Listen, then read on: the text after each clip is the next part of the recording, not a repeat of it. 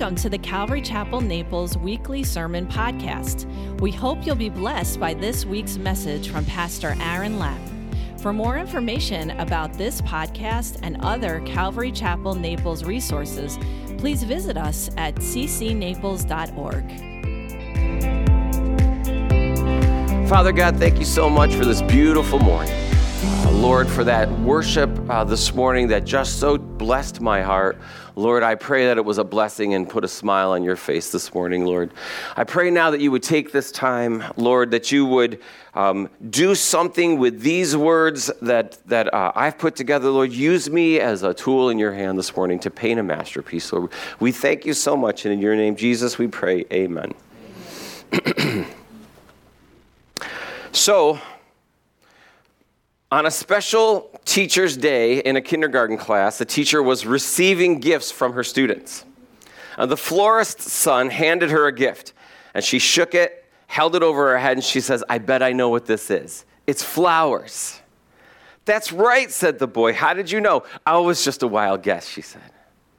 The next pupil that came up was the candy store owner's daughter. The teacher held the box over her head and shook it, and she says, "I bet I can guess what this is. It's a box of chocolates." "That's right, but how did you know?" asked the girl. "Just a lucky guess," said the teacher. The next gift was from the liquor store owner's son. The teacher took the bag and held it up over her head and noticed that it was leaking a little bit. So she touched the drop of the leakage to her finger and tasted it. "Is it wine?" she asked. "No," replied the boy. She repeated the process, touching the leakage and tasting it again, and she said, "Is it champagne?" "No," the boy replied. "Well, then I give up. What is it?" The boy smiled and said, "It's a puppy." You see, sadly, it's good to be back, isn't it? Sadly, the teacher misread the signs and arrived at a wrong conclusion. That's going to come up later. I just want you to hold on to that. So, Luke 19. At this time, Jesus is on his way to Jerusalem. Now, for his disciples who are going with him, this is not the first time that he's been to Jerusalem, and this is not an unusual trip because all Jewish men, especially, and maybe families also, are all going to Jerusalem at this time because it's the Passover feast. They're kind of required to go if they live within a certain number of miles, but this was one of those feasts that everybody loved to go to. It was kind of like a big party. It was very festive. And so they're on their way, Jesus on his way to Jerusalem. The thing is that Jesus knows that this is his last trip, his last time going in Jerusalem. He's probably gone every year for the last several years, but this he knows is his last time. This is going to be actually Palm Sunday. This is the day that he rides in, is his last Sunday on earth in the form that he has been for the last 30-something years. The next Sunday, which would be Easter or Resurrection Sunday, he does walk the earth. I mean, it's in a slightly different form. Right now, he's in like a glorified form. So he's on his way to Jerusalem for the last time in this way. Now, I'm sure the disciples, as they're going along, and his followers and the apostles, they're all very excited because I think they must believe, this is it. This is the time he's going to go in. This is when Jesus is he's going to become king. He's going to be the liberator. Yes, this is an excellent thing, and they're all very excited. And I'm sure Jesus was excited for them, for what was to come. But deep down, he must have been thinking, he knows what's coming. Well, while he's on his way, what we saw last week is Jesus continues to have compassion on people. You would think that maybe Jesus is so focused on what he's about to do that he's just like, I'm just gonna get there.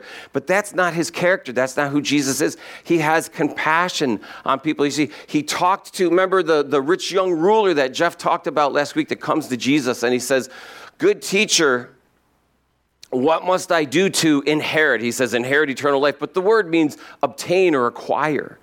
he comes to Jesus and he says, Jesus, what must I do to add eternal life to my already long list of possessions? It says that he was very rich. And Jesus throws out a handful of commandments, all of those that have to do with the outward. Don't murder, don't commit adultery, don't bear false witness. He gives them all these outward ones, and the man says, I've done all those things since my youth. Had he? I don't know. Maybe. I doubt it. But then the man says, I've done all these things since my youth. And Jesus says, you lack one thing. Now, that must have seemed like really good news in that moment for that man. Like, just one thing? I just lack one thing? Excellent. Just tell me what it is. How much does it cost? I'll acquire it. And Jesus says, you lack one thing. And the one thing that you lack, essentially, is a single-hearted devotion to the Lord. Because he just wanted to add to what he already possessed. And Jesus says, you have a divided heart.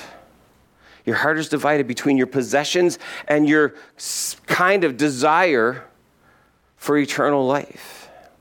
And Jesus says, that's the one thing. And then he says, sell everything you have, give it to the poor, and follow me. And the man went away sad because those were the things that he really, really loved, were his possessions. Then we come along this other man, blind Bartimaeus. I love the story of blind Bartimaeus. Jeff did such a great job of pointing out that he was sitting by the side of the road, basically, and he hears the commotion, and he calls out and goes, what's going on? And they said, Jesus of Nazareth is coming. And he calls out, Jesus, Son of David, have mercy on me. And everybody is just like, shush, quiet. And Jesus stops. And he says, bring him to me. Now, what it doesn't say in Luke, but it says in the other Gospels, and I love this part, was it says that Bartimaeus got up and threw off his cloak and went to Jesus. Do you know why I love that so much? Do you know that as a blind beggar, the only thing that Bartimaeus had of any value at all was his cloak? That was the thing that would keep him from freezing to death at night. In fact, you could use your cloak as collateral on a loan. But it was so important that the law said that if someone gives you their cloak as a collateral on the loan, you must give it back to them every single day so that they don't freeze to death overnight. And then they would give it to you again the next day. That's how important it is. And yet blind Bartimaeus stands up, throws off his cloak, and makes his way to Jesus. Do you know why that's so cool? Because that says to me that Bartimaeus had such faith that when Jesus was going to give him back his sight, that he would easily be able to then go back and find his cloak. How does a blind man find his cloak that he just throws off if he's still blind? He went full on faith to Jesus, who he knew would heal him. And he would then have his sight and he would be able to find his cloak. I love that. Jesus says to him, what do you want me to do for you? Now, this seems kind of obvious, doesn't it? It's Jesus. He's blind. But he asks him, he says, tell me specifically what you want me to do. And when I hear that, I hear Jesus say, be specific in your prayers to me. I already know, but I want you to be specific. He says, I want my sight. And Jesus says, your faith has healed you. Then we see Zacchaeus. I love the story of Zacchaeus too. It's probably because there's a song that goes along with it from Sunday school. Zacchaeus was a wee little man was he. He climbed up in a sycamore tree. Jan's doing the motions with me back there. That's right. To see what he could see. I won't sing the whole thing, but you know. I love the story of Zacchaeus because he was so desperate to see Jesus that he was okay at probably being laughed at and mocked for his desire to see Jesus. You know, Jeff talked about last week, he was a little short guy. He climbed up into a tree in a tunic, by the way, just so he could see. And there he is, like clinging to the tree. And, you know, I imagine in my mind it's this great big tree. He's way up there. But it probably only put him a head or shoulders above the rest of the crowd. So there he is, like clinging to this sycamore tree. You know, and I'm sure that people were laughing and pointing at him. And he did not care. He desperately wanted to see Jesus. Some days I am that guy, and I so badly just want to spend time with Jesus that there is nothing that's going to stop me. And then there are days when I am not like Zacchaeus, where I am afraid that someone might laugh at me, and so I keep my mouth closed. Whew, man, forgive me, Lord, for those days. And I'm sure I'm not the only person who avoids climbing up the sycamore tree so that they can see Jesus because they're desperate to see Jesus. But man, Zacchaeus was so moved by Jesus coming to his house and having a meal that he comes to him and he says, look, Lord, I've given away half my stuff to the poor. And anybody I've cheated, I've paid back fourfold. Jesus never asked him to do any of that, didn't he? See, the thing with the rich young ruler was money was the obstacle. With Zacchaeus, it wasn't even an obstacle. He just gave it away. He said, you know what, I just give away half of what I have, and I'll pay back fourfold. I mean, he must have had a lot, but he gave away a lot. So then we see, I lost my place. Give me a sec. Okay. We're going to pick up at 29. Luke 19:29. So here we have Jesus. He's on his way to Jerusalem. Luke here has it that he is coming into Bethpage and Bethany at the mount called Olivet. In the Gospel of John, it says that he arrives 6 days before Passover, and he goes and he stays in Bethany with his friends, Martha and Mary and Lazarus. Most people believe that they were friends from childhood, that they were close. And so he goes with all of his followers and disciples, and they're staying at the house of Lazarus and Martha and Mary. And I can imagine, like Jesus and his maybe close-in apostles or those who are close are staying in the house. And then we have all of these other disciples, this multitude. You know that there are thousands and thousands of people streaming into Jerusalem at this time of year. In fact, it says that the population went from about 500,000 in Jerusalem to 2.5 million. So you have all these people coming in. Plus, you've got a bunch of people, it's going to call them a multitude, who are coming in with Jesus. So just imagine you're at Martha and Mary's house, and there's just all these people just kind of camped out, waiting to go in with Jesus the next day. And so Jesus comes in. As he's there at their house that night for dinner, of course, Martha's cooking, because that's what Martha does. Mary comes out with a pound of spikenard oil. I don't really know what that smells like, but apparently it smells very, very good. And she breaks open this bottle and she pours it over Jesus, and then it says that she wiped his feet with her hair. And it says that the fragrance from the oil filled the house, and everyone there could smell it. And I thought, wow. Mary's devotion to the Lord spread throughout the entire household, and everyone was affected by that. I don't have spikenard oil, but what I do have is a devotion to Jesus Christ. And I hope that my devotion to Jesus Christ spreads to those around me and lingers in the air so much so that they are all affected. And do you want that too? Do you want your devotion to Jesus Christ to spread through the entire household? And when I say household, maybe it's your job, your school, your family, any kind of a gathering, that it would spread from you and fill the room. Of course, Judas at this time says, hey, we could have sold that oil and given it to the poor. It wasn't his oil, by the way. It's kind of presumptuous, don't you think? Like, hey, that thing that is yours that you gave to Jesus, we could have sold that for the ministry. And then it gives us some insight, and it says he didn't really care about the poor. He was a thief, it says. But he says, no, we could have taken it, we could have sold it, and we could have given the money to the poor. And Jesus says, she's anointing, she has saved this to anoint me for the day of my death. And Jesus knows exactly what he's talking about. But the disciples, they're kind of clueless. They don't really get, even though the truth is right before their eyes, and Jesus has told them point blank many times, this is what's going to happen, they haven't seemed to quite grasp the truth. The Bible says that it was hidden from them. We've been having some conversations like, well, does that mean God hid it from them? Or was it just a way of saying they couldn't see it? They couldn't see the truth. let me tell you a quick little story to help you understand how that could happen.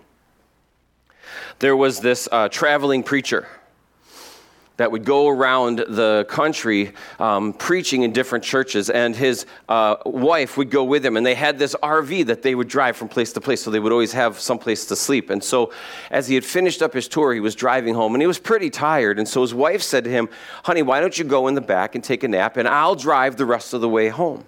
So he was like, "Yo, thank you so much, that's a great idea." So he goes back into the back, bedroom of the RV, and he's taking a nap, and his wife is driving, and he wakes up from his nap, but he doesn't go forward. She comes to a stoplight in this one particular town, and he, for some reason, just steps out of the RV just for a second. Now, she doesn't realize that and drives away, leaving him standing on the sidewalk, waving goodbye to his wife in the RV. She's clueless that he's not even in there, and off she goes.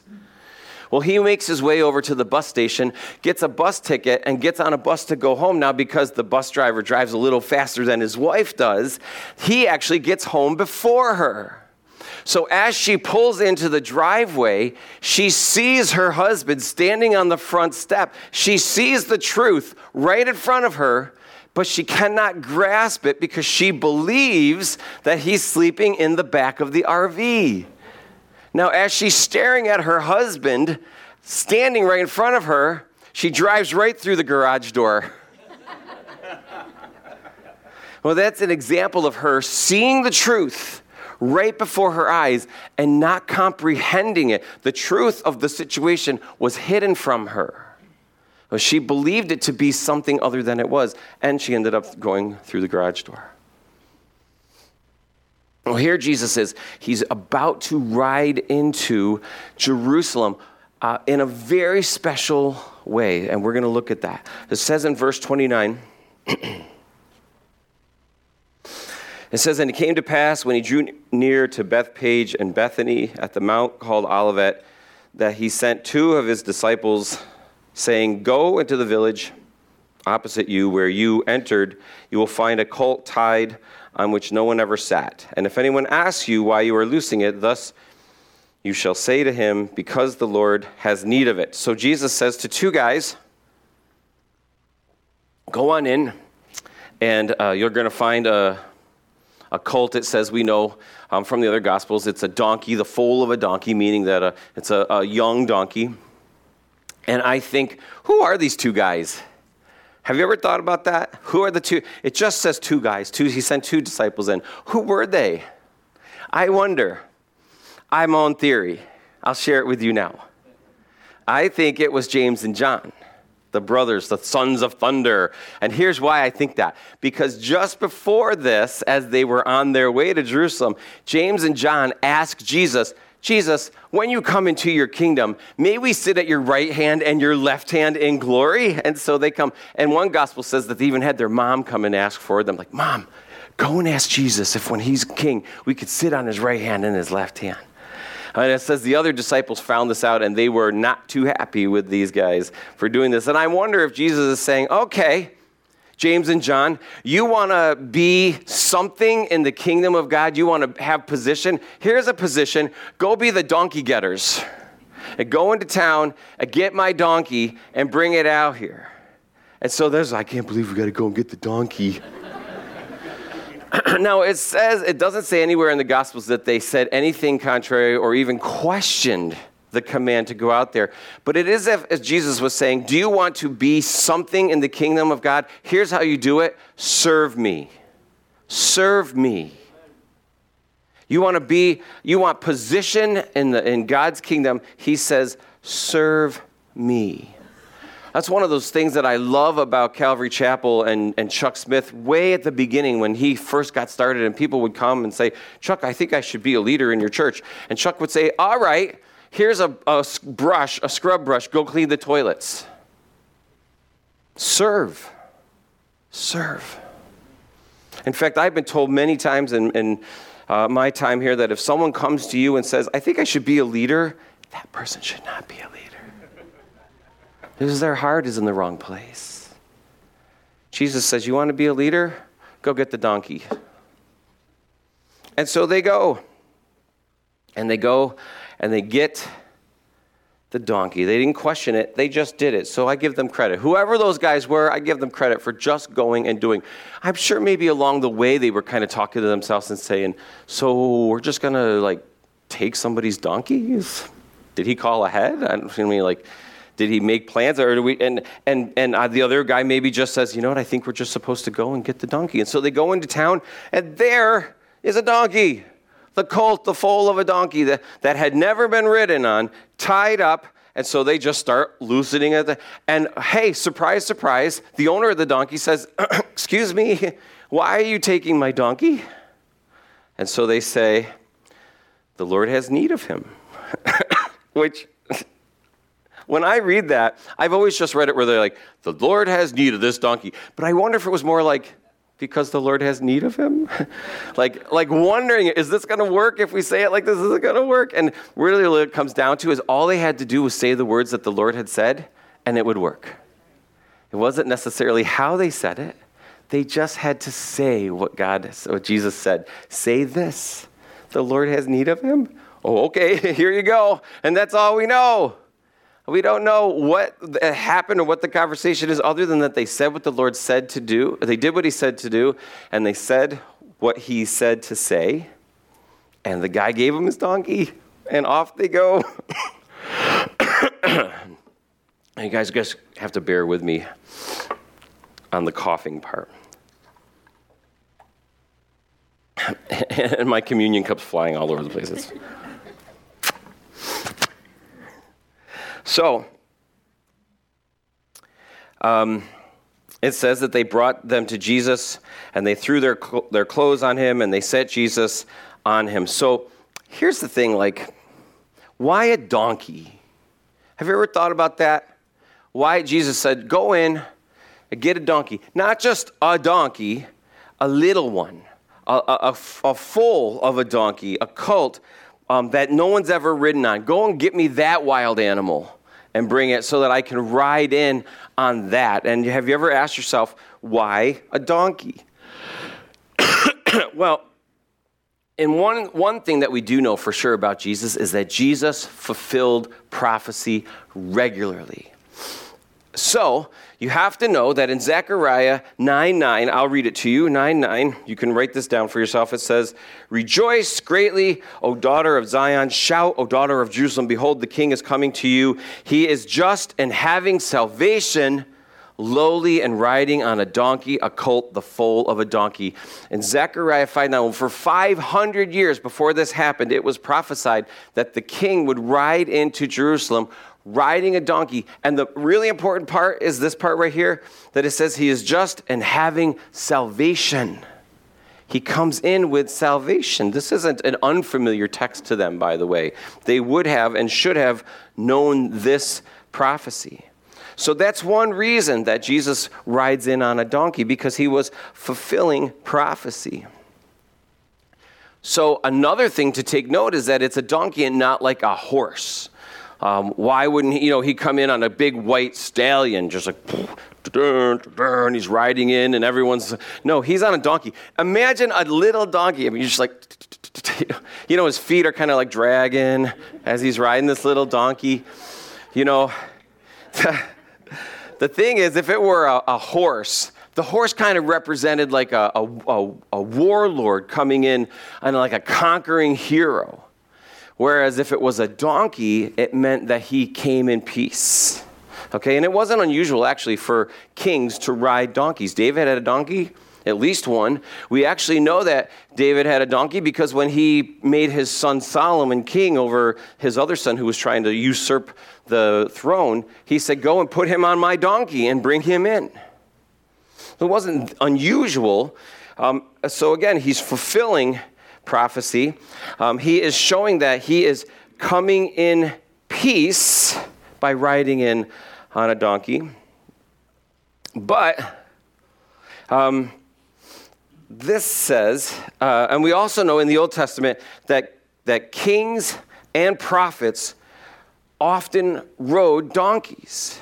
Kings and prophets often rode donkeys. And so as I thought about that, it was like the ones that God chose to deliver his word often rode in on donkeys. You see what's happening here is Jesus is fulfilling prophecy. But why was the prophecy that the king would ride in on a donkey? Well, because he came in peace.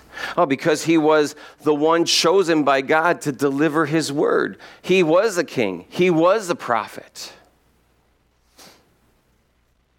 Now, here's something. Why was it a donkey that had never been ridden before? Okay, so I heard a lot of commentary, and I've heard this for years, that, this was an unbroken animal.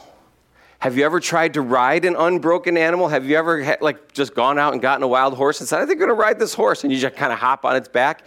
It doesn't go well. I can tell you it won't go well. The thing's going to kick and buck and go crazy. And so Jesus is saying, not just a donkey, because that's foretold, for all these reasons we just talked about, but I want you to get one that has never been ridden before. So get me one of them wild donkeys. And people say, well, that's because Jesus wanted to demonstrate his authority over all creation. All creation is under the sovereign authority of Jesus. And that's true. I do believe that. But there's more. You see, in the Old Testament, animals that had yet to be yoked or used were often reserved for holy purposes. Oftentimes, they were the animals that were used for sacrifice. The 1-year-olds, the ones that had never been yoked or used, they did not have the fingerprint of man. Oftentimes, we see in one story where they say they go out and they got 2 animals that had never been yoked before and hook the ark to it and let them pull the ark wherever the Lord will lead them. We see that animals that were young or unyoked or unused were reserved for holy purposes. Now, this makes sense to me. Jesus says, go in to get a donkey, but not just a donkey. Go in and get a donkey that has never been used, which is actually reserved for this holy purpose, to bring in the holy king, to bring in the holy prophet into Jerusalem at this time.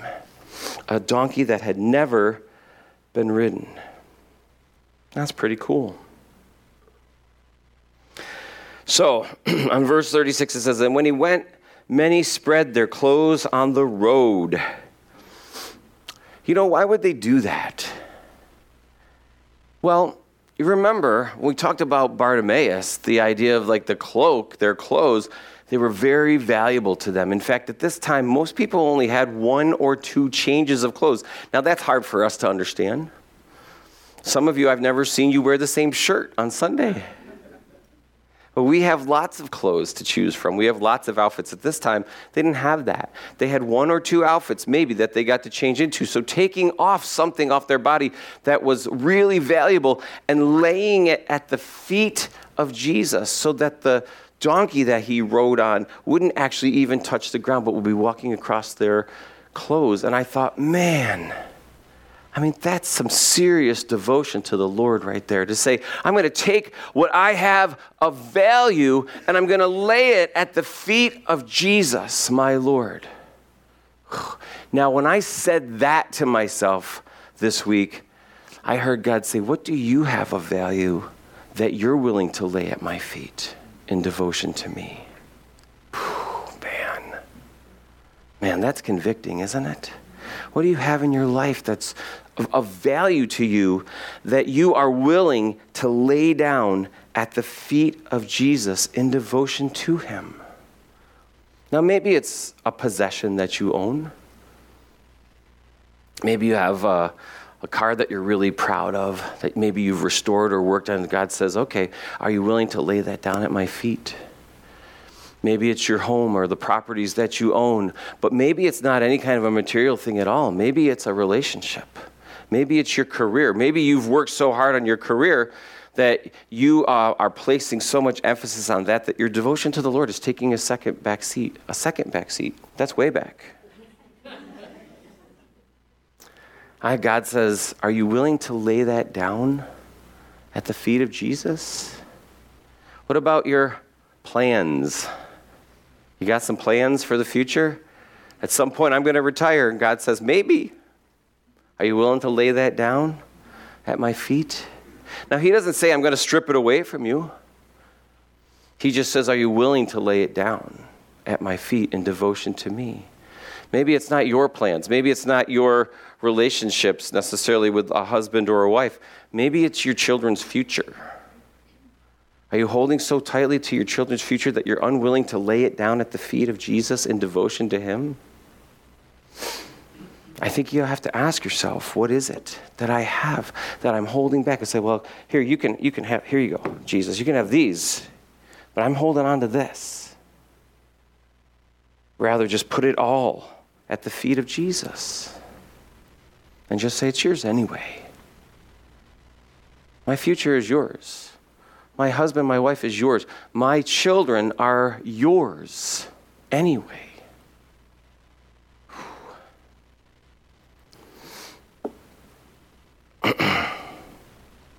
It says, then as he was drawing near the descent of the Mount of Olives, the whole multitude of disciples began to rejoice and praise with a loud voice for all the mighty works they had seen.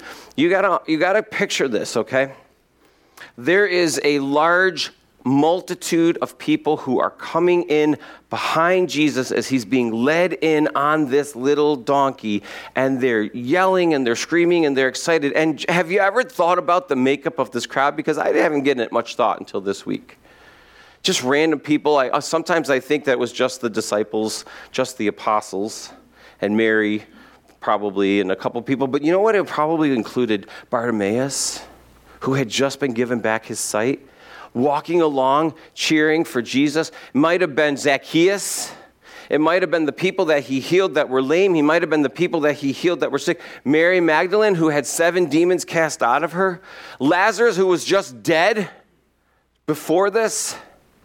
Those who had seen him do great things. Those who had maybe sat with him and heard his sermons and heard the things that he had to say. These are the ones that are coming along with him, behind him in this crowd, and they're laying down their clothes and they're shouting for joy of the entry of Jesus Christ, who they believe is coming to liberate them from their oppressor, which, by the way, they believe to be the Roman government. Now, it's said in Zechariah that he comes with salvation, which they understood to mean, well, he's going to free us from the oppressor. In fact, he does do that, but not the one that they thought. They thought it was going to be the Roman government. Jesus says, I'm coming in to take captivity captive. I'm coming in to free you, to liberate you, but it's not from the Romans. It's from the burden of your own sin. That is why he came. In fact, nobody needed to come in and destroy the Romans, by the way. They destroyed themselves from the inside out, eventually. Well, they did a lot of damage along the way. Now, there was another group of people involved in this multitude as well. In fact, it says in John's gospel that there were those in the city who heard Jesus was coming in, and they came out to meet Jesus on the road. And it says that they cut down palm branches and waved them along the way and threw them on the road. That's where we get the name, Palm Sunday. But you know what they were doing? It wasn't that they were afraid to take off their cloaks and throw them down. See, there was significance behind the palms that they cut down. You see, remember, they're looking at Jesus as a liberator from oppression who was going to come in and save them. Hosanna, they say. Hosanna means save now. 160 years before this, the Jews were under the oppression of the Syrians. A guy named Antiochus Epiphanes. And he so badly wanted to crush any kind of religious dedication to God that he forbid any Jewish rituals or ceremonies and burned as many scripture, Old Testament scrolls as he could find. And he forbade them from sacrificing in the temple. There's a lot to the story, and I'm not going to go into all the details, but essentially what happens is he goes into the temple and he desecrates the temple by sacrificing a pig on the altar and then making the priests eat the flesh of the pig. Now, this was more than the Jewish people could take, and a family rises up called the Maccabees. And essentially a man that you kind of get to know, Judah Maccabees, kind of is the leader. You have to get into the story to see that he was like the second or third in line, and his other brothers were killed along the way. And this wasn't a one-day thing, but essentially what happens is Judah Maccabees comes in, they defeat the Seleucians, the Syrian army, and he goes in and he cleanses the temple from the desecration that had happened so that sacrifices and rituals can then take place again. And as he's riding in and out of the city, people cut down palm branches and they're waving them in this kind of procession or parade. And it became a symbol of liberation. So they actually started to stamp coins with palm fronds at that point as a symbol of liberation from desecration and oppression.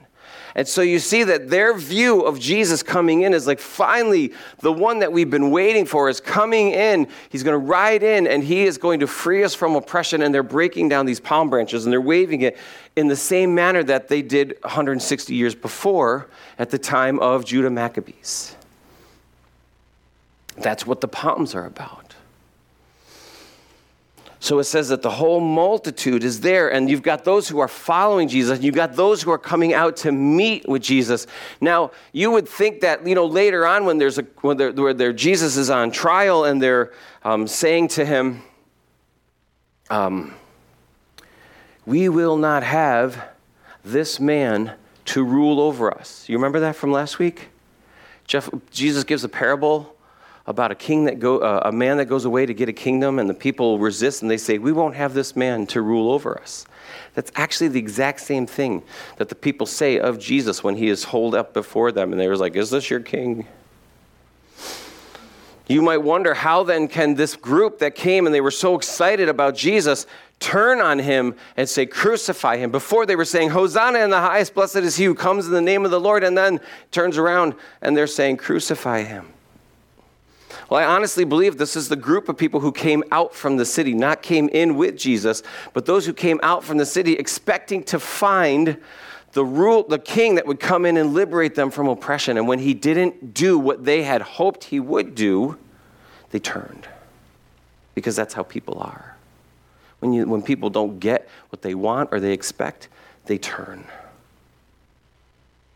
And this says that as he was drawing near, the whole multitude of the disciples began to rejoice and praise God with a loud voice for all of the mighty works he had seen, saying, blessed is the King who comes in the name of the Lord, peace in heaven and glory in the highest. And actually, they're not making this up. They're reciting a part of Psalm 118. Psalm 118, verse 25, it says, save now, Hosanna, same thing. I pray, O Lord, I pray, send now prosperity. Blessed is he who comes in the name of the Lord. They're seeing Jesus come in and they're calling out, blessed is he, Hosanna, save now. He comes in the name of the Lord. There's another couple of verses before that, though, in Psalm 118, that I'm surprised that they didn't think about this, as they obviously have enough of it memorized that they're able to call it out. But in verse 22, it says, the stone which the builders rejected has become the chief cornerstone. That's speaking of Jesus Christ. This was the Lord's doing. It is a marvelous in our eyes. This is the day that the Lord has made. We will rejoice and be glad in it. That is the part that they didn't say. They went right to the save now, Lord. He comes with, power to defeat the oppressors. But the part that they don't say is he is the chief cornerstone, which the builders have rejected. This day is the day that the Lord has made. So that's so important. Hold on to that in your mind for a minute.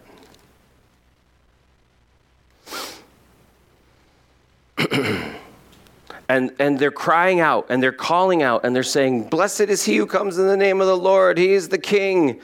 And so they're quoting from Psalm 118, which is a messianic prophecy also. And they recognize it, because look at the next verse. And some of the Pharisees called to him from the crowd, teacher, rebuke your disciples. It's essentially what they were saying to him is, Jesus, your disciples, your followers are committing heresy. They're saying that you are someone who you're not. Essentially, they're giving you divine quality. You need to rebuke them. Now, here's the thing. This is where we see a stark contrast between Jesus' ministry up to this point and now. All the way up to this point, whenever Jesus did something miraculous, he healed somebody, or he cast out demons, or did some incredible thing, what would he always do? Shh, don't tell anybody. Don't tell anybody. How does Jesus raise your daughter from the dead and then say, don't tell anybody it was me? I often wonder about that. But essentially, he would say, up until this point, don't publicly worship me. It's not my time yet. Now, there were times, he fed the 5,000. They physically wanted to take him and make him be king. But he would not allow it because he said, it is not the time for the Son of Man to be glorified yet. Now it's different. Now it changes. At this point, Jesus says, now is the time. In fact, this is the day that the Lord has made for me to be glorified. He says this, a complete switch now. Jesus says, now is the time. In fact, he says to them, I tell you that if these should keep silent, the stones would immediately cry out. And Jesus says, this is so true.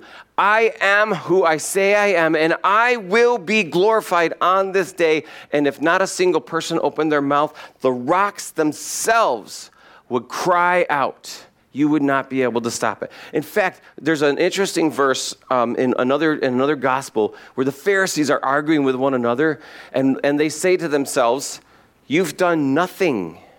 Look, the entire world goes out after him. Jesus says, if these followers of mine were to keep silent and not speak of my glory, the rocks themselves, nature would cry out. I kind of wish that they weren't, the people were quiet just for a minute, because what would that sound like? What if the rocks just and they would just crack open and I could kind of picture these rock people coming up out of the ground and people praise the Lord. Here's the thing, gang. I hope there never comes a day when a stone has to stand in my place in praise and worship of the Lord. I hope that day never comes. I hope there never is a day when I'm so quiet that a stone has to cry out because I didn't open my mouth. Amen? We used to sing this song in this church a long time ago. Ain't no rock gonna stand in my place. Ain't no rock gonna stand in my place. As long as I'm alive, I'm gonna glorify the Lord. No rock. He says, I'm not gonna stop it. Because even if I did tell them to be quiet, the rocks themselves would cry out. Man. Now you have to imagine the scene. They're coming in. There's Jesus on a donkey. He's coming in on this little donkey, and everyone's going crazy, and they're yelling, Hosanna in the highest, save now. They're like, this is the one, he's the deliverer. And people are throwing down their coats on the ground, and they're waving palm branches, and everyone's in hysterics, just in such joy. And look at Jesus. 41, now as he drew near, he saw the city and wept over it. He wept. Everyone is going out of their minds, bananas. And Jesus is weeping, and it's not just he's got a little tear, like the Indian on the side of the road where the garbage comes out. Remember that commercial? No, he's convulsing, the word is, uncontrollable grief. He is convulsing. I'm not even sure if anybody notices. They're all so wrapped up in the praise and the worship, I'm not sure if they even noticed the fact that he's weeping as he approaches Jerusalem. He says, if you had known, even you, especially in this your day, the things that make for your peace, but now they are hidden from your eyes. Jesus says, if you had known this day, he's looking at Jerusalem, he's saying, if you had known, in fact, he's saying, you should have known. You should have seen. You see, here's the thing. The day that Jesus was to arrive, the day that the Messiah was to ride in to Jerusalem as the one that was as it says in Zechariah, having salvation in his hand, was predicted a long time ago. We know in Daniel chapter 9, Daniel is reading the scriptures and begins to understand that they are coming to the very end of the 70 years that they were cast into captivity. And as he's praying and weeping about this, Gabriel comes to Daniel and gives him further understanding of the things that are to come. One of the insights that he gives to Daniel is the exact day that the Messiah will arrive in Jerusalem. In fact, there was a man called Sir something. John Anderson. Something Anderson. Shoot. That's what his name is. It was 100 years ago. He was the head of Scotland Yard. He looked at all the prophecy in Daniel and was able to figure out that the Messiah was going to arrive in Jerusalem 483 years after the command was given to rebuild the city of Jerusalem. That works out to be 173,880 days from the time that the command was given to go back and rebuild Jerusalem, that the Messiah would arrive in Jerusalem riding on a donkey. Guess what? That's this day. 173,880 days to the day Jesus rides in on a donkey that had never been ridden before into the city of Jerusalem. Can I get an amen? Amen. He says, had you known that this was the day that the Lord had made. They skipped that part of the psalm. Jesus is weeping over the fact that they're missing it. They're expecting him to be something that he is not going to be, and they're going to turn. And he's weeping over it. He says, but incidentally, the day that he rides in to the city of Jerusalem, did you know that that's the actual same day that they bring in all of the lambs that they've been raising in the field to be examined and used as the sacrificial lambs on the day of Passover? Did you know that Jesus rides in the same day that the sacrificial lambs are brought in? The Lamb of God rides in on the day that the lambs that will be sacrificed for the atonement of sin. Same day. Many people believe same gate, that he came in through the same gate. They would take these lambs and they would bring them in and they would be examined to see if they were approved and worthy for sacrifice. But we know that that's the exact thing that's going to happen to Jesus. He's going to be examined as the Lamb of God, and he will be found by God to be worthy of sacrifice. Man, God is amazing the way he works this out. 173,880 days to the day the final perfect sacrificial lamb rides in and will be examined and sacrificed. Oh, thank you, Lord. Jesus is going on. He says, for days will come upon you when your enemies will build an embankment around you, surround you, and close you in on every side, and level you and your children within you to the ground, and they will not leave you one stone upon another, because you did not know the time of your visitation. Jesus is actually speaking prophetically right here of when the Roman army will actually come and surround Jerusalem and cut off every inroad, so that they will, for like 100 days, they won't have any food or water coming in. There will be no supplies. There's no way to get out at all. In fact, it goes so bad that people are dying in the streets, and eventually they just can't bury everybody who's dying in Jerusalem, and they just start throwing bodies over the wall into this big ditch that the Roman army had dug around the city to keep anybody from going in or out. And the bodies are filling up in this trench around the city. And Titus, the ruler of the Roman army, looks at this. And although he's not a believer in God, he looks to the heaven and he says, this is not my fault. Please don't hold this against me, God. Now, eventually, he is able to take the city, and he goes in, and there's a Roman soldier sets fire to the temple. Now, the temple is made out of white marble and is covered with these gold plates on the front of it. And as the temple burns, the gold melts and it drips down through the temple stones. Remember, because there's no mortar in between these stones in the temple, they just fit together. The gold goes in between all the cracks in the stones. And when the fire is out, the Roman army comes and they tear apart the temple, trying to get at the gold. It says that they did not leave even one stone unturned. Right there, Jesus predicts that exact thing. Now, verse 45, it's kind of a pause. It says that he goes into the temple and began to drive out those who bought and sold. But in John's gospel, it says that he went into the temple, but because it was the end of the day, he leaves and he goes back out to the house in Bethany where he was, Martha and Mary and Lazarus.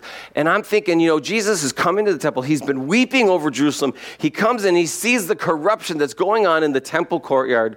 He goes back to his friend's house. He just must be a wreck, knowing what's coming forward. And what does he see when he gets there, or what does he smell? The lingering devotion of Mary from the night before. What a comfort that must have been. To just smell the oils of the devotion that Mary poured out onto his feet, to be comforted by his friends in this time that is greatly sorrowful to Jesus of what's coming. He knows what's coming. Now, I don't know this for sure, but it is Jesus' character to go and spend time alone with his Father. So I imagine this night he goes and he spends time alone with his Father in prayer. And he gets up the next morning, and it says that he goes into the temple. And it says now that he drives out those who bought and sold, saying to them, "It is written, my house is a house of prayer, but you have made it a den of thieves." Now, what was going on there is at this time of year, people had to come in with their sacrifice to be able to offer it as the Passover sacrifice, but it had to be examined. So if you had come from a far-off land where you were traveling a long way, it might have been, hard for you to bring your goat or ox or sheep or birds, whatever it was you had to offer. And so you would decide, instead of trying to drag this sacrifice across the land, I'm just going to buy one when I get there, which was acceptable. But you couldn't use coinage that had anyone else's image on it in the temple. So you had to exchange your money when you got there. You had to actually exchange your coin for temple coin. Now, initially, this was set up to help them. It was initially set up so that they would say, okay, I need to exchange these coins, and they would exchange the coins for them, and then they were able to go and buy an acceptable offering in order to offer. But, as often happens when it's left to man, it became corrupt. In fact, what they were doing was they were working together to cheat the people, to say, if anyone brings a sacrifice from outside of the temple, we will examine it and we will find a flaw. So that they then can't use that. They actually have to go and buy a sacrificial animal from our stock. But they can't use their coins. They're going to have to exchange their coins. So here's what we'll do. We will charge them an exorbitant rate on the exchange. In fact, it says that they were charging them 20 times the rate, 20 times the cost of an animal and 20 times the rate of exchange. And so you would come with your money and you would walk away with less than what you came in with, and then have to spend all of it just to buy a lamb or a bull that they said was acceptable. And so they were cheating. And in fact, what Josephus, who's this first century historian, writes is that Annas and his sons, now there were two high priests at the time, which is unusual, but Annas was recognized by the Jewish people as the high priest, but Caiaphas had been put into place by the Romans as the high priest. So there were two high priests essentially. Annas and his sons ran this whole racket. They were the ones that were running the money exchangers, and they were the ones running the marketplace of selling these animals for sacrifice. Now, Caiaphas, though, was getting his cut because he was the official high priest. Josephus writes that he was making, in our time, in our monies, just to help you understand, $3 million a year just from this, and he was just getting a cut. So you understand that Annas and his family were making millions of dollars off cheating the people in the temple courtyard. And Jesus comes in, and he sees all this corruption going on, and he decides he has to cleanse the temple because it is supposed to be a place of prayer. And I love in this version, in this, the red letters in my Bible, it says that Jesus says, my house. Now he's taking ownership of this. My house is to be a house of prayer. You know, they were set up in the court of the Gentiles. It was the only place that someone who wasn't Jewish could come and could worship and connect with God. And rather than it be a place of quiet prayer, they had made it this busy, corrupt marketplace. Now, do you know that this is the second time that Jesus has done this? Early on in his ministry, a few years before, he had come in, and it says that he did the same thing. In fact, it says that he fashioned a whip out of a cord, and he started driving out the money changers, saying the same thing. My Father's house is a house of prayer. You've made it a den of thieves, he says. And he drives out the money changers and those who bought and sold. Here he is. And the thing is, after he did it the first time, I'm sure it was cleared out for a little while. But eventually, guy sets up a booth. Nobody says anything. Another person sets up a booth. Pretty soon there's a dozen booths. Pretty soon there's 100 booths. Now it's a marketplace again. It crept back in. The place that Jesus had cleansed was now once again a corrupt, busy marketplace. He comes in and he cleanses it again. And I'm so thankful for that. I'm so thankful because, you know what? There was a time when Jesus came into my life. You know that the Bible says that we now are the temple of the living God? We are the temple of the living God. At some point, Jesus came into my life and he cleansed the temple. I'm thankful for that. It's painful, but I'm thankful. But just like we see in this story, it starts to creep back in. The stuff starts to creep back in, doesn't it? But pretty soon you've got some corruption going on in there. You've got some stuff that doesn't belong in there. You know what Jesus does? Cleanses it again. Then, once it's cleansed, it's good. You're like, all right, I'm right with God. I'm right with God. But then, it starts to creep back in until you're full of corruption again. And guess what Jesus does? He cleanses it again. And he'll do it as many times. Sometimes it's every few years. Sometimes it's every few months. Maybe it's 3 times a day. I'm so thankful that he is faithful to come in and cleanse my temple every time I need him to do it. But I'm hoping that as I become more like Christ, it will need to happen less and less and less. That's my prayer. Jesus comes in and he cleanses their temple, driving them out again. He's making a big noise. You understand that at this time in Jesus' life, there's wanted posters of him all over the place. The Pharisees said to everybody, if anybody knows where he is, come and tell us. He is a wanted man at this point. And he's not just sneaking in to Jerusalem. He's riding in a huge procession, riding a donkey, going into the temple, throwing all the money changers and those who bought and sold out, clearing the whole place and turning it back to a place of prayer. He is not afraid of anyone at this point because he says, this is the day that the Lord has made. This is the time. This is the time that I will be glorified and lifted up. In fact, when he says lifted up, he's talking about the cross. But he says, this is the time. This is what will happen. You cannot stop. The Bible says, if it is of God, you cannot stop it. It says right here, and he was teaching daily in the temple. Not only does he come in a big way, not only does he go in and cleanse the temple, but now he's teaching every single day in the temple. In fact, it'll be when they come to get him in the garden at nighttime under the cover of darkness, he'll say to them, I was with you every day in the temple, every day, and you did nothing. Now you're going to come in and sneak under the cover of darkness to take me? This is what he was doing, teaching daily in the temple. But the chief priests, the scribes, and the leaders of the people sought to destroy him and were unable to do anything, for the people were very attentive to hear him. The people were surrounding Jesus, and they were like, we can't go in and get Jesus now. All these people who are supposed to be supporting us and following us, they'll all be mad at us. We can't go and get him now. We'll have to do it in another way. And so we're going to stop there for today. And we're going to see that Jesus is going to spend these remaining days in the temple teaching. And we're going to see some really cool stuff. Well, we're not, because we're going back to Matthew.